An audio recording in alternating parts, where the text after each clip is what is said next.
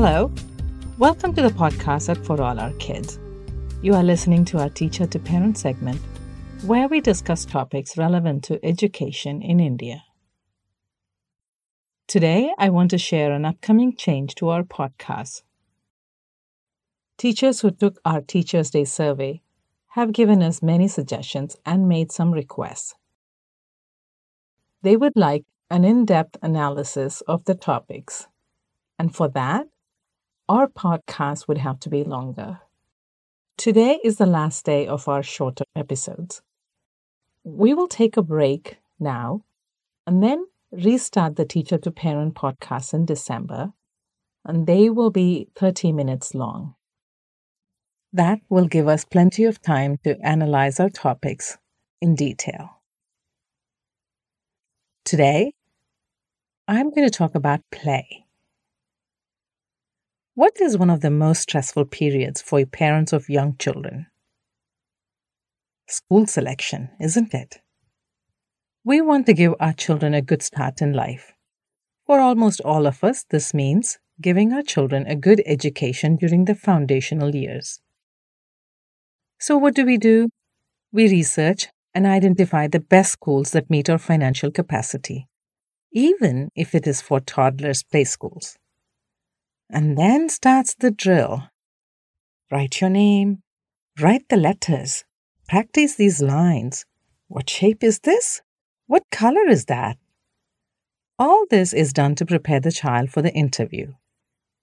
Not that it stops once the child is admitted to the school of choice. Now starts the round of which enrichment class should my child go to, and so on.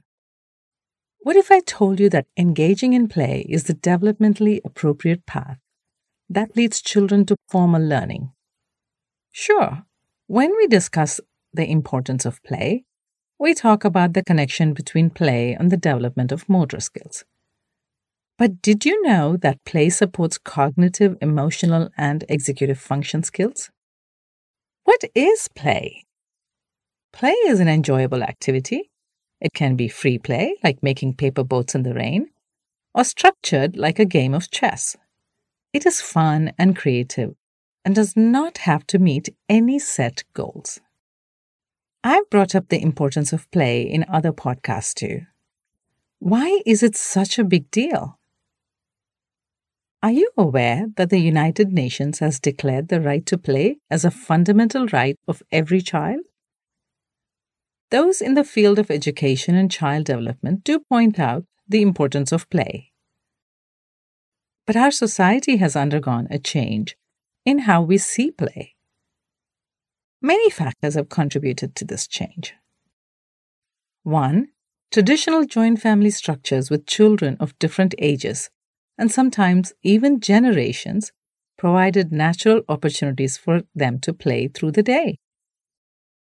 Extended family members were available to watch the children after school or to go to the park or playground.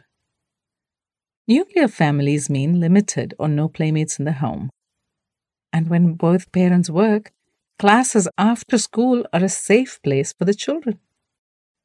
2. A good education allows for upward mobility in our country. As a result, parents across the socioeconomic spectrum want their children to start formal learning at a very young age. Our early childhood education centers focus more on direct instruction of reading, writing, and maths. That takes away time from young children's play. 3. Rapid urbanization without sufficient planning has led to the loss of parks and playgrounds. Parents are understandably concerned about their children playing on the roads and would prefer them to stay indoors. 4. The academic workload in our school system has increased tremendously in the past few decades. The expectations are uniformly high for all children, and our teachers cannot individualize due to time constraints, limited resources, and insufficient skills. As a result, many kids struggle with their schoolwork. Parents see no other option but to send their children to tutoring classes, sometimes for a couple of hours after school. This leaves children with very little time to play. Number 5, parents feel the social pressure to make their children overachieving all-rounders. That means the children are overscheduled with enrichment classes, which again limits their play opportunities. Number 6, in India, there is intense competition for limited seats in higher educational institutions. That leaves parents with no alternative but to prepare their children for medical and engineering seats from the end of primary school. Children's career decisions are made very young, and every learning opportunity is geared towards this end. Invariably, children's playtime is seen as a waste of time because they don't add to the pile of awards and certificates needed for college admissions. Number 7, even before the pandemic hit, children were sedentary, watching TV or on the internet. But the last 3 years have increased screen time with very limited stimulation through play. Why is play so important? Play is essential in all areas of a child's growth. Everything they learn about the world around them is through play. Play looks different at different ages. When a baby explores a ball by putting it into the mouth, that is play. The toddler is ready to throw the ball and expects you to catch it. A 5-year-old can hit the ball with a cricket bat, while an older child may want to play cricket with other children by following the game's rules. The motor skills, coordination, and cognitive and social skills needed for play increase with age. Play develops emotional and social skills. Children build loving relationships through their interactions with parents and other adults around them through play. Adults engaging with children in their play lay the foundation for emotional bonding and trust. Playing with peers teaches children essential self-regulation skills as they grow older.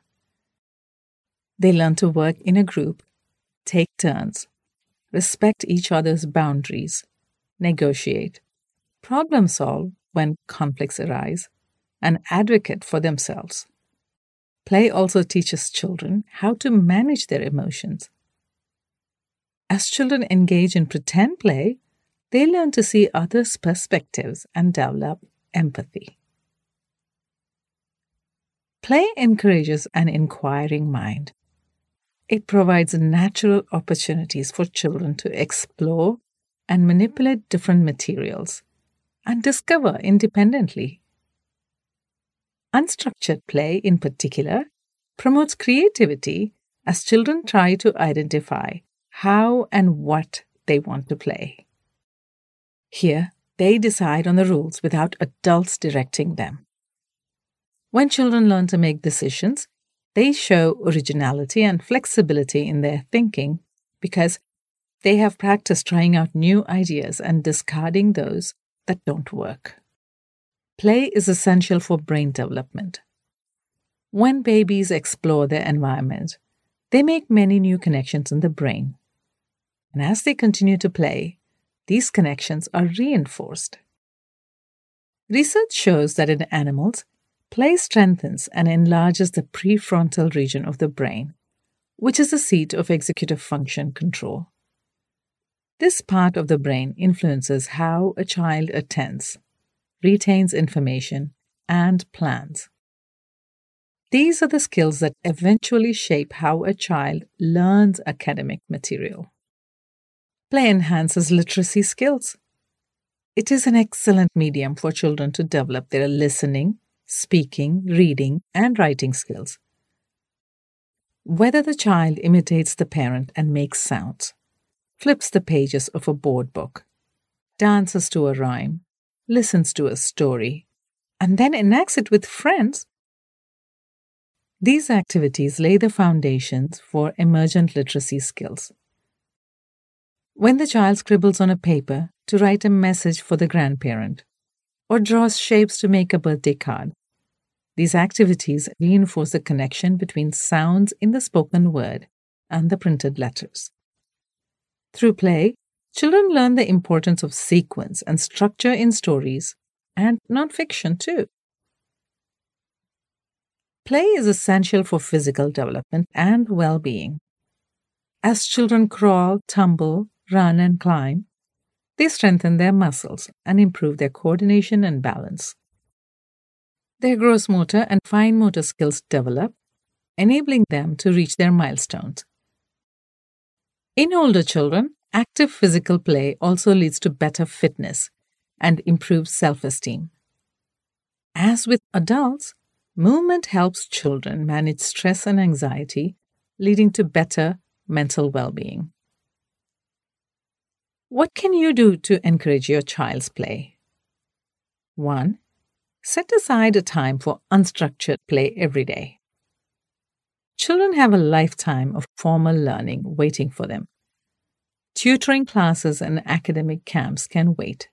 This is the time for play. 2. Take your child to a place conducive to active physical play, whether it is an outdoor playground or a swimming pool. Do not be afraid to let them swing, hop, climb, and get dirty. 3. Help your child build friendships to have opportunities for social interactions during play. 4. Take your child on exciting trips.